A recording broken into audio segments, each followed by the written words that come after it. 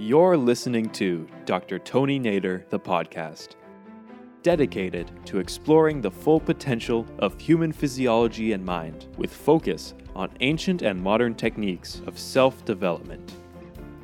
Spend some time with Dr. Nader, who is leading the way in the science of consciousness, and begin your journey to better understanding the relationship of mind and body, consciousness, and physiology right now. In this episode, Dr. Nader discusses Veda and discovering the structural relationship between consciousness, natural law, physiology, and the universe. Veda is a term that means knowledge. It's a Sanskrit term that means knowledge, and it comes from a tradition in India of the Vedic teachers. From teacher to student, this knowledge has been handed down. So this is the picture of the tradition of masters, and I have received all knowledge that I know about Veda from one of these great representatives of this tradition who has lived in this world, in this our generation, Maharishi Mahesh Yogi, who has been given this knowledge by his master in the Himalayas, who was also the Shankaracharya of Jyotirmat in Himalayas. What is very specifically important and interesting about Maharshi's approach to this understanding of what Veda is that he described Veda as the expression of the laws of nature. Veda is, as we said, a term which means knowledge. This term has been used and interpreted in so many different ways, and the knowledge available in the textbooks of the Vedic literature has been translated and commented upon, and there are many universities that give PhDs on this ancient knowledge. So as knowledge goes, it does give all kinds of instructions about life. One of the aspects that you may be familiar with is yoga, for example, which is a unifying value of natural law. And another is Ayurveda, which is the science of health. And there are like this very large number of treatises and teachings within the Veda. So you can learn about herbs and plants and living and diet. You can learn about behavior, about relations, about government, about society. And all of these aspects have attracted throughout the ages the commentators to study them, because it's one of the most ancient, if not the most ancient literature that is available to humankind. And it comes from such an old age, and it's such a huge knowledge, which includes knowledge about planets and stars and their influence in life, which is called also Jyotish. Like this, there are many, many aspects of Veda, and the commentators often have found that there are aspects that are not understandable at all. The main Vedas are 4 of them. They are Rig Veda, Samaveda, Yajurveda, and Atharva Veda. And if you actually take these books and read them, you won't get any kind of knowledge that we would call knowledge of instruction or teaching or what kind of life to live or what to do. You just get stories about things that are happening that are sometimes, one must say, unusual, and for our modern times, certainly today, they sound bizarre. Some of the aspects of the Veda, for example, the epics that are in the Veda, like Mahabharata and Ramayana, are great epics, and they have within them beautiful teachings of honor and courage and great wisdom of relations and government, etc. But they also have aspects in them that are incomprehensible in modern day times, such as monkeys flying and demons with 10 heads and all kinds of things that sound like bizarre things, unusual things. with time, the interpretation of these books and this knowledge has gone to say maybe this is symbolic of something, symbolic of the good values, symbolic of the bad values, and how they interact, and how can you explain 10 heads of this demon. Maybe it's because they have these different personalities, or they are able to survive different kinds of threats, and they kind of come out and come back again, etc. But if we look at the modern Indian culture, and you see the young Indian people who move, let's say, to the US, as many of who are with us here today, it's a challenging thing to convince the young people what this is about. And the reason is not that this knowledge itself is only symbolic, or trying to explain something in a symbolic way, but it is because actually there is a completely different way of looking of what this knowledge is, and in fact what knowledge is in terms of Veda altogether. And this different way has been brought to light by Maharishi Mahesh Yogi, who has described this great collection of literature and knowledge not in terms of its content, not in terms of its meaning. Maharishi emphasized that we don't even need to translate the Veda, we don't need to study Sanskrit to truly understand the Veda. That was a big relief for me, because he wanted me to do research on Veda, and the first thing I thought I should do is study Sanskrit, or maybe try to find some kind of translation. And Maharishi was usually unhappy with most of the translations that are given, because in Sanskrit every word has so many shades and you can look at it from so many ways that the translation leaves you with an interpretation of the text that is quite intellectual. But Maharishi said something very unusual, and that is that Veda is not to be understood from the perspective of the meaning, but from the perspective of its sound value and the perspective of its structure, how it is structured. This is also unusual. What does it mean you understand something from its sound value? And so when I asked Maharishi what this meant, he said, it's actually, Veda is not something that has been composed intellectually, and that the rishi is a seer, those who have actually cognized the Veda, did not sit there and start to think, what should I write, and then correct it, and then adjust it, and look for grammar, and all of that. He said it's a direct cognition. It's a direct experience. And it's an experience that I like to compare to experience of great musicians, for example, who in the inner self, they hear the music and then they write it out. So the music as if comes from inside. Some of the greatest musicians, even in classical music, Mozart and all these great Beethoven and all of that, they usually would say the music comes from inside, and then they rushed home and started writing it. Of course, sometimes they made corrections, and sometimes there are, of course, composers who just write it like an intellectual composition. But the great musicians, they felt something inside, and then they express it outside. And what did they feel? Where this feeling came from? It came from an inner, deep sense of harmony and connectedness to something very profound within our own consciousness. We'll see how this can be possible as we go along this discussion and understand where this comes from. But the reality is that it's a direct experience. And what Maharishi had said is that this is a direct experience of the laws of nature. This is what Veda is about.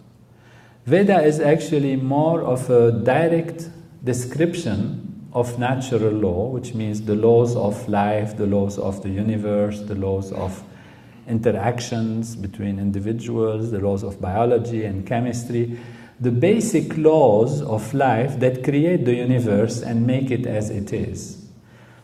That's what science is trying to understand today. Science, in its analysis of physics or chemistry, biology, is trying to understand what are the laws that define the behavior of a cell in the body or of an organ, or how an atom moves and interacts with other atoms, and there is this magnetic force and electric force, and there are formulae and there are constants, and you write them down, and you know these relationships.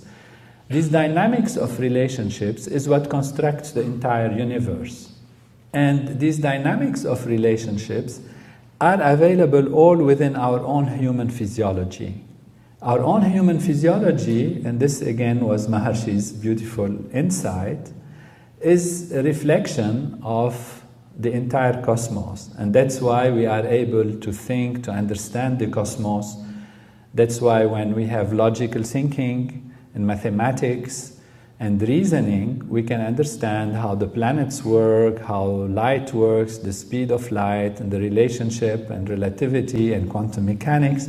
All of these very abstract aspects of knowledge, which are not necessarily the result of experimentation, but primarily the result of intellectual thinking and planning and analyzing and structuring in terms of what happens and how things should be logically. This is what is the result of almost like an artist having an intuition and an intellectual analysis of something and deciding this makes sense and this is how it should be. So the universe, we are able to understand it, we are able to talk about galaxies, about time, about space, about particles that are smaller than the smallest, about dimension, they are bigger than the biggest. All of these are, again, coming from what we call logic and mathematics and intelligence and thinking.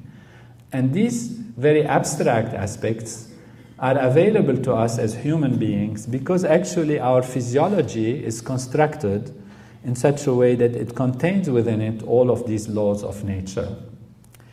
So Maharshi said, Veda has all the laws of nature. Human body has all the laws of nature. And it must be, therefore, that Veda must look like a human body. That physiology, which is material and which we know objectively through analysis of anatomy and structure and function of the body, is a reference, and that reference, which is able to understand the universe, which is able to construct the laws of nature, which is able to write formulae and mathematics and explain the entire life in which we are, that structure, which is our human body, therefore is containing all of these laws in such a way that it expresses and experiences, when it is properly balanced and free from stress and problems, it is able to think the universe and understand it. So it contains all of these laws. At the same time, Veda contains all the laws of nature because Veda is total knowledge. So the proposition was there are two things that contain all the laws of nature. One is physical structure, our human body, and one is literature, that is the Veda. And basically the challenge was how to show the relationship between these two, if we can find the relationship between these two. And the relationship should not be on the level of intellectual analysis or interpretation, meaning it shouldn't be open to philosophy and interpretation. It should be really very scientific. And to have something scientific about the body, you have to look at its structure, how the structure of the physiology is, and how it functions, what it does. So how the brain works, how these different parts of the human nervous system react with each other, and how they create the results of what we experience and what we do. So the structure and function of the body. But how do you look at the structure and function of a literature? And Maharshi was very simple about it. He said, just look at the structure. what is the structure of a book? If you take the book of yoga, for example, it's a book that is available, and it is Patanjali, who is the one who has cognized this book, this knowledge, and you look at how it is constructed. You find it has, very simply, 4 chapters. This is its structure. It has 4 chapters. And each chapter in yoga has a number of subdivisions. These are called aphorisms or sutras. And so the first chapter has 51, the second one 54, like that. They have a number of sutras. This is what we call the structure of a book. This is a very novel idea in terms of looking at a literature which is supposed to be knowledge. And usually knowledge is something you talk about, you understand, you discuss. It's a philosophy of life, it's an understanding of behavior. And here we're not looking at this at all. We're looking at it completely on the level of its physical structure, of its sounds. And the structure of the sound is defined by silence and sound, silence and sound. It's like when you have a sentence, at the end you have full stop, it's a silence. Between words you have a silence. So you say a word and silence, another word of silence. So how many words are there? How they are built? Actually, the pattern in which these literature is built. So there was a completely novel look at any knowledge, and in this particular case, of course, at Veda. And therefore, my task was to take the Veda and look at it from its structural perspective and from its functional perspective. For example, the book of yoga, as we said, has 4 chapters. That's its structure.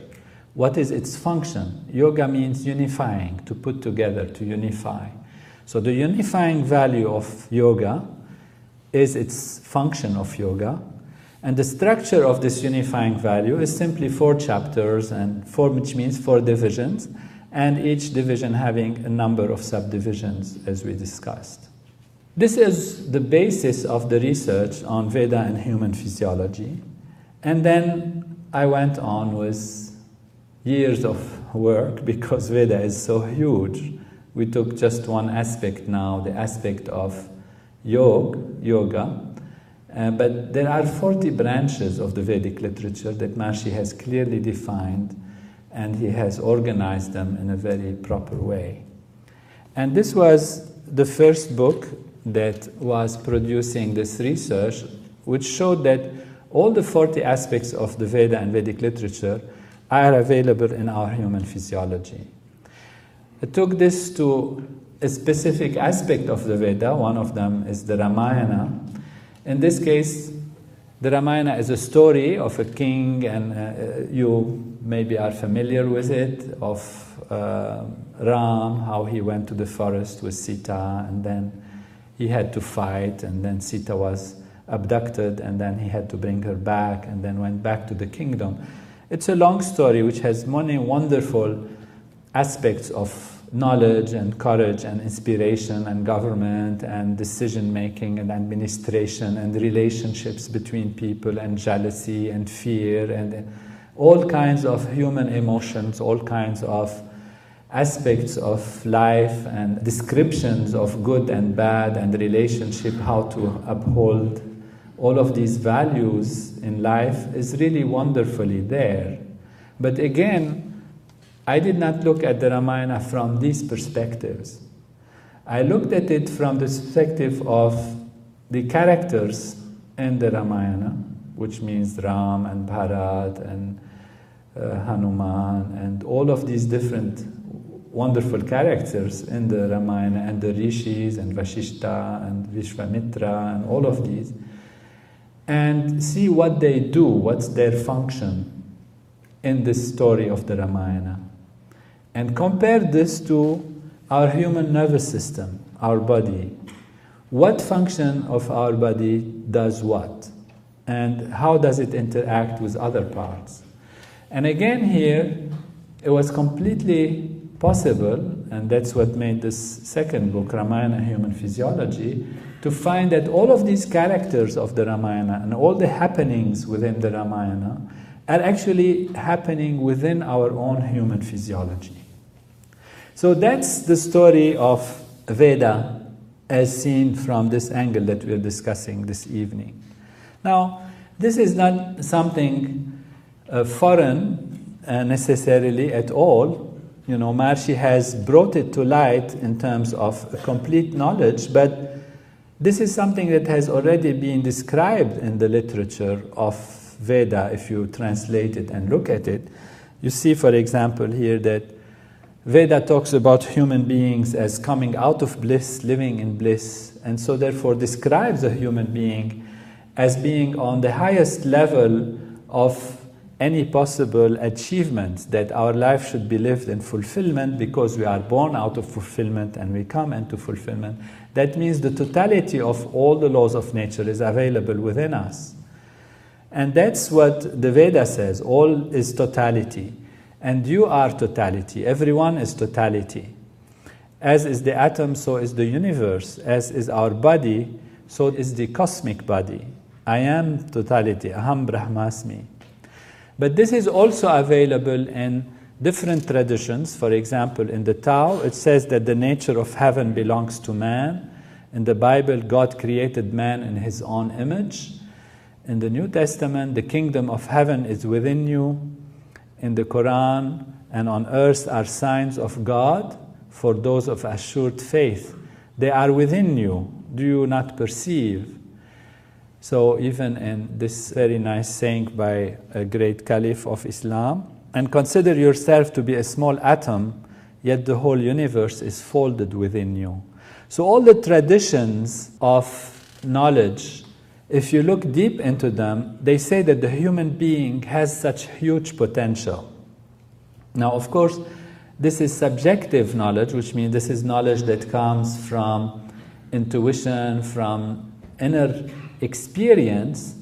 But now, in this research that was looking at Veda and the human physiology, this reality is becoming understandable from a scientific perspective. So from Ramayana, Ram is totality, Ram, Brahm, creation was based as it was before. So this is really what we are looking at, and what we are comparing is some subjective aspect of knowledge, like the Veda, to an objective aspect of knowledge, which is a human physiology. And so this is what we are going to highlight in this few more minutes that we will discuss these aspects of the reality. This is the human brain. It's like an instrument that we have. And that instrument, the purer it is, the more it is able to understand itself and understand the universe. That is also an instrument, like other instruments that understand the different aspects of measurements. The more accurate the instrument is, the more it's capable of taking us to more complete knowledge and to give us more accurate understanding of the environment if we're looking at something from an objective perspective. In the same way, our human brain is an instrument that allows us to understand more or less our reality and the universe, depending on how perfect, how pure it is. This is a slide that shows, we call it the unified field chart of physiology. It takes us now to analyzing really how can we intellectually conceive that a human being could understand the universe, and how intellectually we can conceive that the Veda has had this knowledge. Where did it come from? How these people, the rishis, found it? Where did they discover it? And when we look at this chart, we find an analysis of what a society, for example, is made of. It's made out of individuals.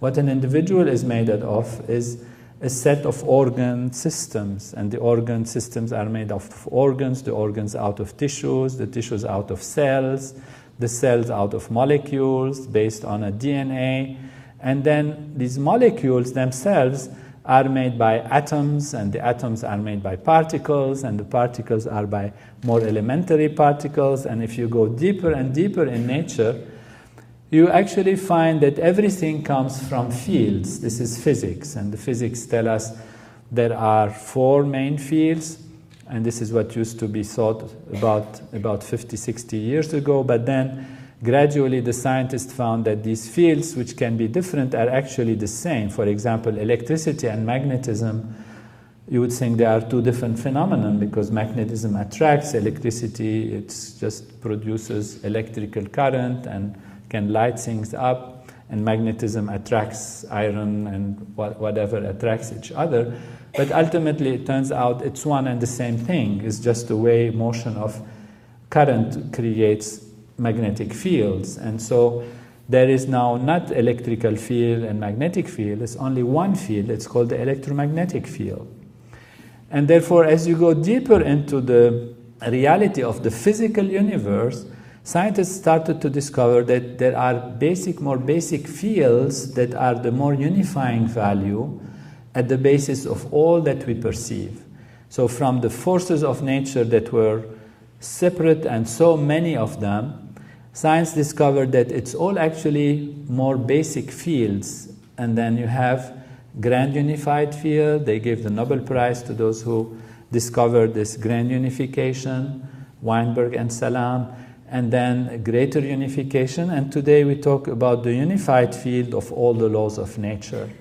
What this tells us is that the entire universe, not only a human being and society, but anything, a table, a tree, a star, a planet, are made out of molecules. They are made out of atoms, and the atoms like this are expressions of fields, and ultimately it's all one field. It's called the unified field of all the laws of nature. And that unified field, when it vibrates, that's the M theory and the string theory. We don't need to become quantum physicists in this lecture, but it's just to have an idea that actually is the vibrations within this field that create the impression of particles and all of that arising into the whole manifest universe. So actually everything is the unified field, meaning our body, our brain, our universe, the tree, the planets are all the unified field, but expressing all these vibrations and collecting them in different ways. Now, all the laws that create the entire universe come from the unified field. So that's why we like to call it's the home of all the laws of nature. There is a technique, transcendental meditation. It allows the mind to settle down, and as it settles down, close the eyes, sit comfortably in a chair. You can learn it in 4 or 5 days. It's very easy, then you practice it on your own. Is allowing the mind to settle down inside. So here we're talking now about consciousness, awareness. And the consciousness settles down, settles down, settles down. And this is the experience of millions of people around the world, until it reaches a state where it's completely pure consciousness, which means there is no vibration, there is no excitation, just deep inner self. And that experience of what we call transcending is something that is not just on a mind level, that is good for the mind, that is good for consciousness as a very interesting experience, but it shows that the entire physiology gets transformed. The entire physiology gets transformed into something good. So there are 700 scientific research studies that show blood pressure decreases, health improves, all aspects of life are improved just by contacting that field from the level of consciousness. What this tells us is that the unified field, when we are in touch with it, organizes the entire structure of our body and even our society, because when a small percentage of people practice transcendental meditation, we have found decrease in crimes, decrease in conflicts in society. So contacting the unified field on the level of consciousness, here through transcending, creates powerful effects on the physiology and transforms the physiology. So I'd like to share this with you because it's very important on a personal level to use a technique like this for stress management, but also mostly for creativity and improving all aspects of life.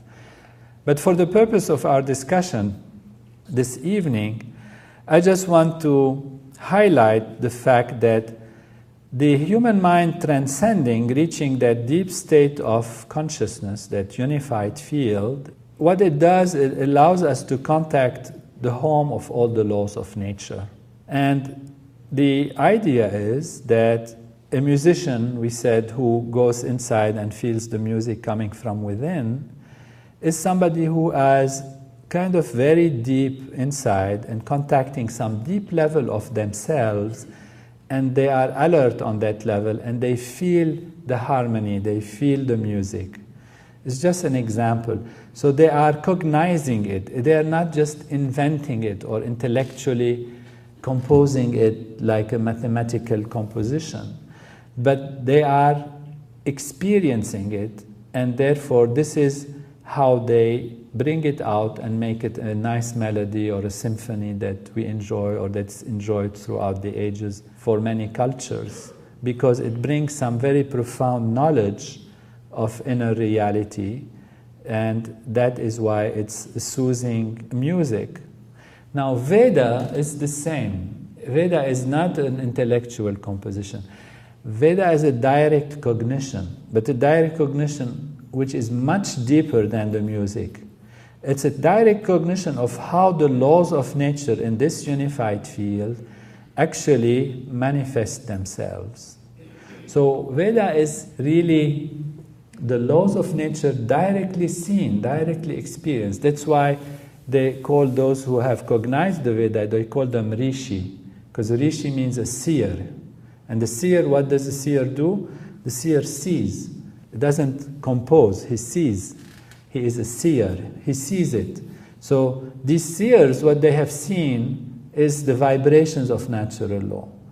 And they have expressed this, what they have seen, in sound form. The vibration is a sound.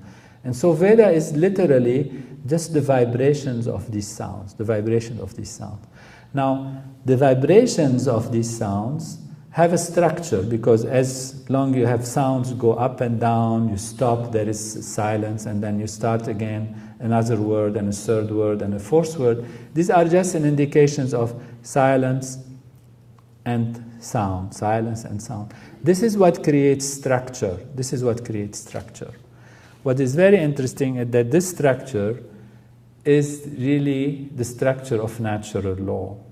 And the Veda is 40 aspects of Veda. We have seen one aspect, which is yoga, which is around here. And this yoga is the 4, as we said, chapters, and it has its own divisions.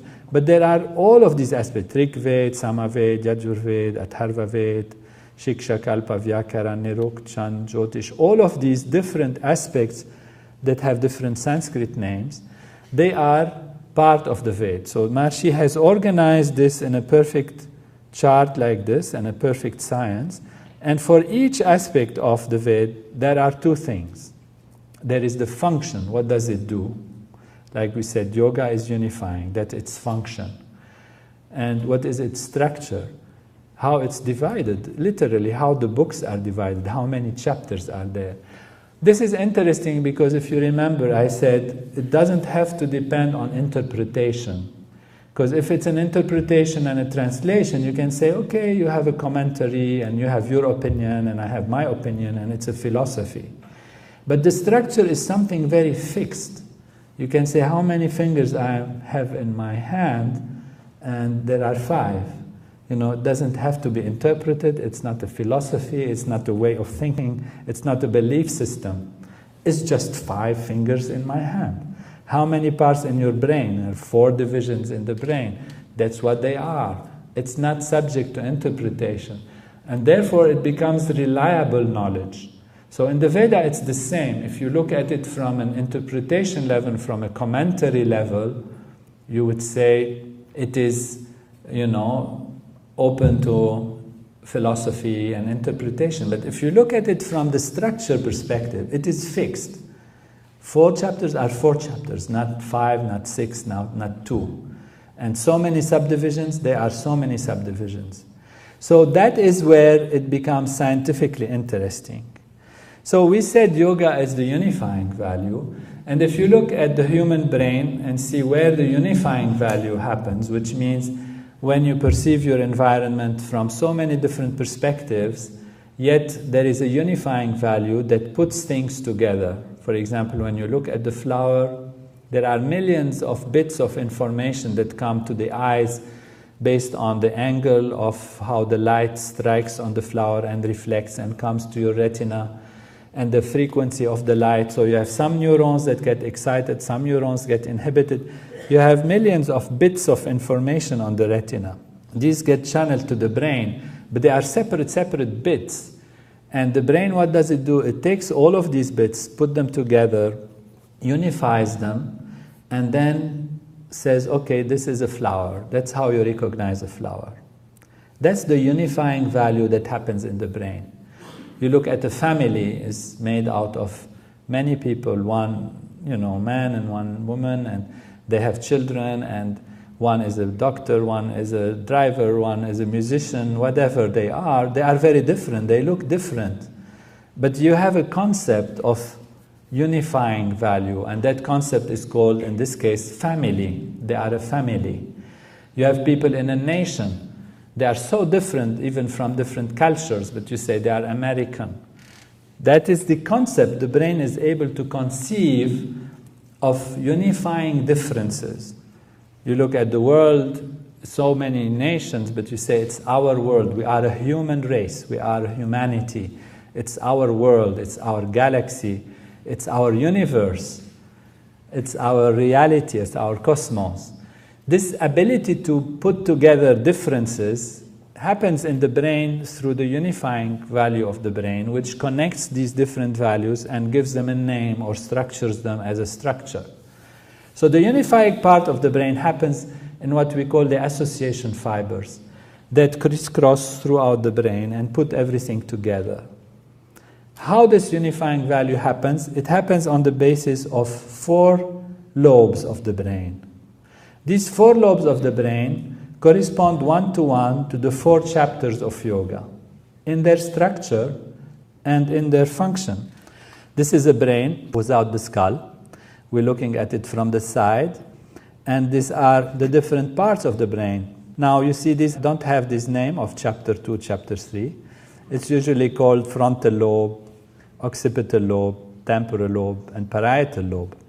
But they correspond exactly to the 4 chapters of yoga. This is why, we can call them chapter 1 of yoga, chapter 2 of yoga, chapter 3 of yoga, and chapter 4 of yoga.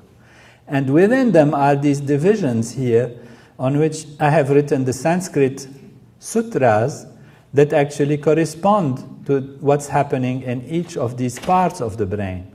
So you see that actually our brain is an exact replica of the book of yoga.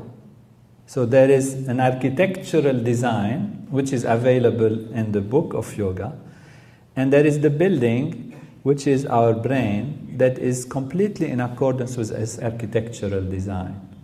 So that is how we see the correspondence between Veda, and that Veda is, as the title of the lecture says, is the code that codes the brain, how the brain should be formed. It's based on, in this particular case, on yoga. It's not only yoga. I take this example because it's a simple example. But the research has shown that all the 40 aspects of Veda and Vedic literature, every one of them, like yoga, shiksha, kalpa, vyakaran, every one of them is actually present in our human physiology.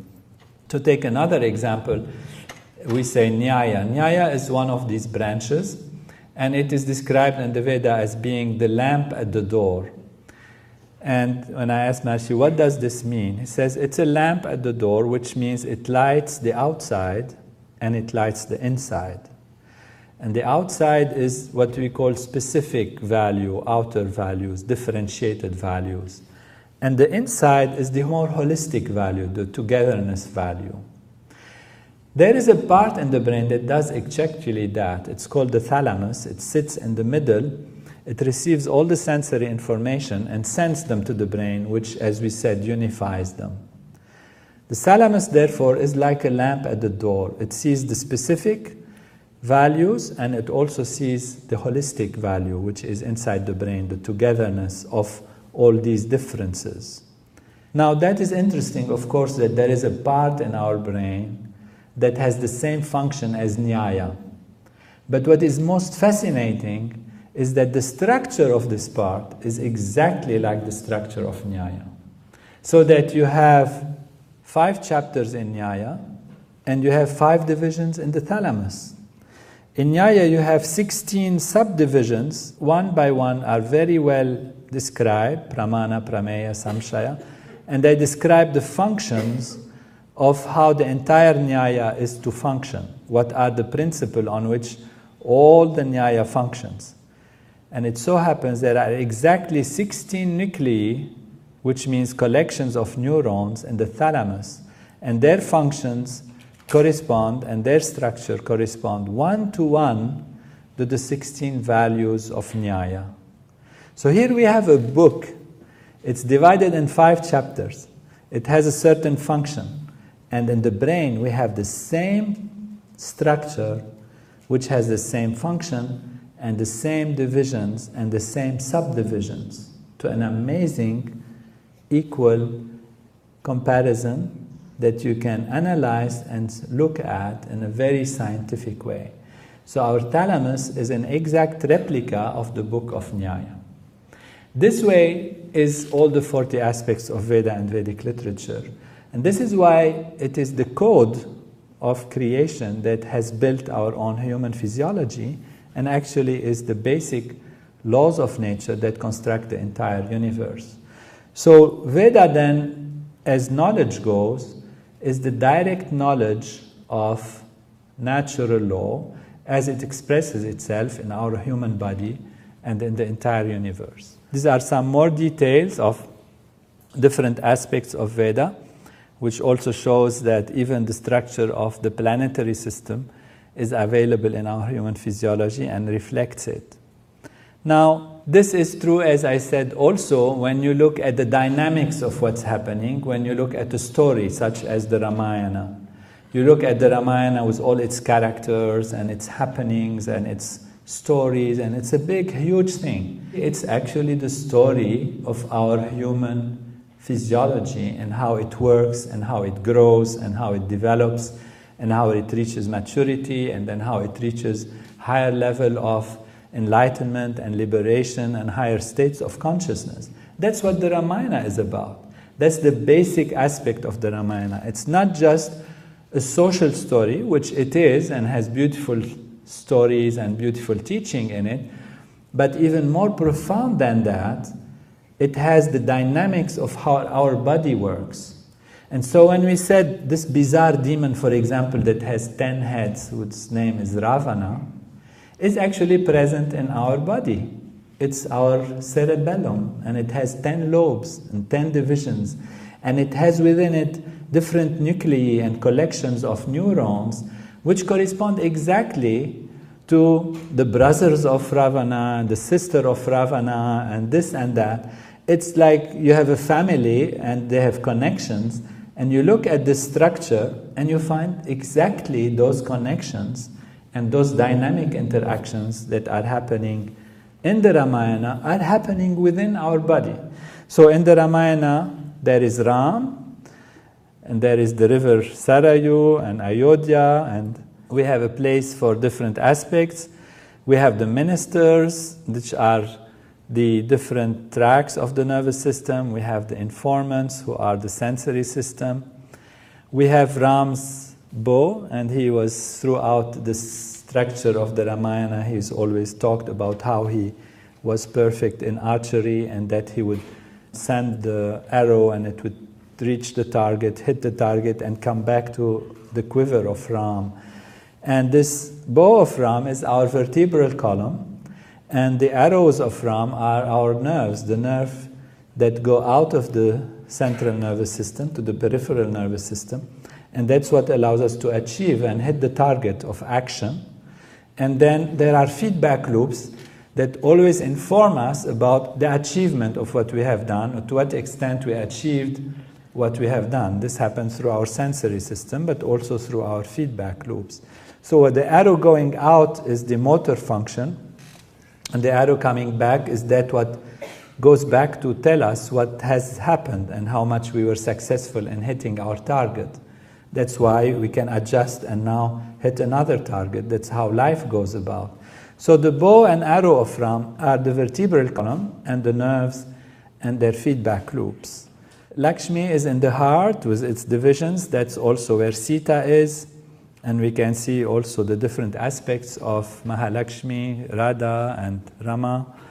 And if we look deeply into all the different relationships, for example, of the mothers that correspond to the arterial system in our body, you find exactly one-to-one correlation in a family tree to our arterial tree. Somebody had looked at the Vedic literature and they took all the ladies in the Purana and in the Ramayana and in the Mahabharata and they connected them together into a family tree. Who's the mother of whom and how many daughters she got, and this daughter how many other daughters she got. And so there is a women's family tree, a ladies' family tree that has been done for the entire Vedic literature. It is exactly like the structure of our arterial system. The artery comes from the heart, it's called the aorta, and it starts dividing into different branches. Some branches go this way, that way, and then they subdivide. You go from this and divide and subdivide, and you follow this, you find exactly the same structure of the family tree of the women and ladies and mothers in the whole Vedic literature. So there is an exact correlation between this knowledge. Where did it come from? It comes from intuition, from cognition. It doesn't come from experimentation. It's not like the Vedic rishis went into a dissection and they had microscopes and they checked things out to study the anatomy. It came from their awareness. So that's the subjective level of knowledge. How is it possible that this happened? As we explained, they went back into the self, and being in the self, they were able to cognize all the laws of nature and the dynamics of all the laws of nature, and they were able to express them. So all what's happening in the Ramayana, for example, is really a relationships of what's happening in our body, in our anatomy, and in our physiology. This way you have all the ladies are there, all the rulers are there, and there is a history and there is a relationship between ancestry and why it's, Kashyap is the ancestor of Dasharat. Dasharat is the king who had Ram as his son. Then you see the phylogenetic evolution, that the lower parts of the brain correspond to more ancient and the higher parts of the brain correspond to more novel structures that are seen in the Ramayana. The rishis are there, and the whole relationships of the rishis is there. The whole story about the monkeys, for example, there is stories about the monkeys and Hanuman. This is all related to the hormonal system in the body and related to the relationships. So, the monkeys are actually the hormones. And when a monkey is said to climb and fly and all of that and go into the water like Hanuman, it is really because the hormones, they go into the plasma, they go into the body, into the fluids of the body, and they go everywhere and they spread everywhere. At one point, one of the great monkeys, it's called Hanuman, burns a whole city. And that is the metabolic processes that are created by the hormone, where you activate through hormonal systems, you activate the digestive system and you activate burning of things. And that's what it means. At another point, Hanuman becomes a messenger. He goes and meets Sita, gives her a message, and she gives him a ring to bring back to Ram. This is also a function of neurotransmitters and hormones and messengers. Actually, in the body, they go and sit on a receptor and they report, they bring actually message from one cell to another. Ultimately, everything actually that is found in the Ramayana in great detail, very fine details, is found in the human physiology, not only as independent structures and functions, but as the very profound relationships between structures and functions. So that the study of Ramayana and human physiology is not just something there works fine, it has a name, it has a function, it has a structure. Another thing works here, it has a name and structure, and they correspond to each other. But you see the dynamics of interaction between them is also exactly as the dynamics of interaction between different parts of the body. So the Ramayana is actually happening in every aspect of our physiology. We are a replica of Veda and the Vedic literature, and therefore all the laws of nature that are available in Veda as far as Vedic structure and function is concerned are available in our physiology. And therefore our finding is matter is consciousness, physiology is intelligence, and every one of us is really cosmic. We have totality of natural law within us, and that's why we are able to live life in perfection. What is needed is to go back to the self and be aligned with the laws of nature. And then spontaneously, we can act in accordance with the laws of nature. That's what wisdom is about. That's what being a sage or being a wise person is about. What it is about, the ability to know what is true, what is right, and to be able to spontaneously make the right decisions. This doesn't come only from education and information and culture on a surface level. It comes from how much we are within ourselves. Because we have all that is needed to be perfect.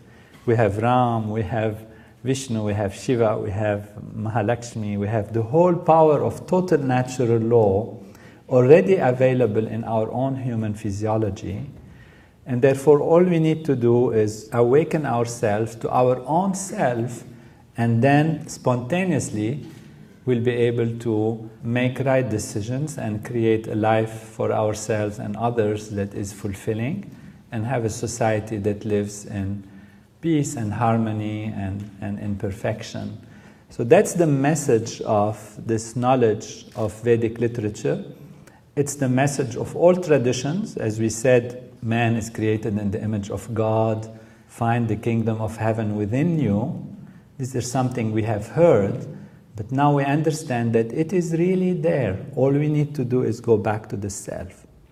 And there is a technique for that. It's not just theoretical knowledge.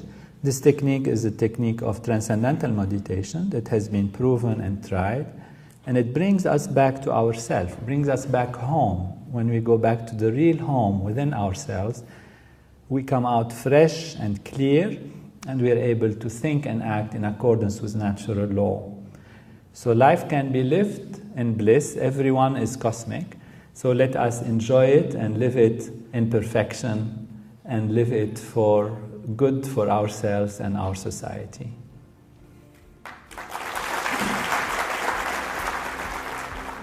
Thank you for tuning into Dr. Tony Nader, the podcast. And if you're interested in learning more from Dr. Nader, please follow him on Facebook, Twitter, Instagram, and YouTube.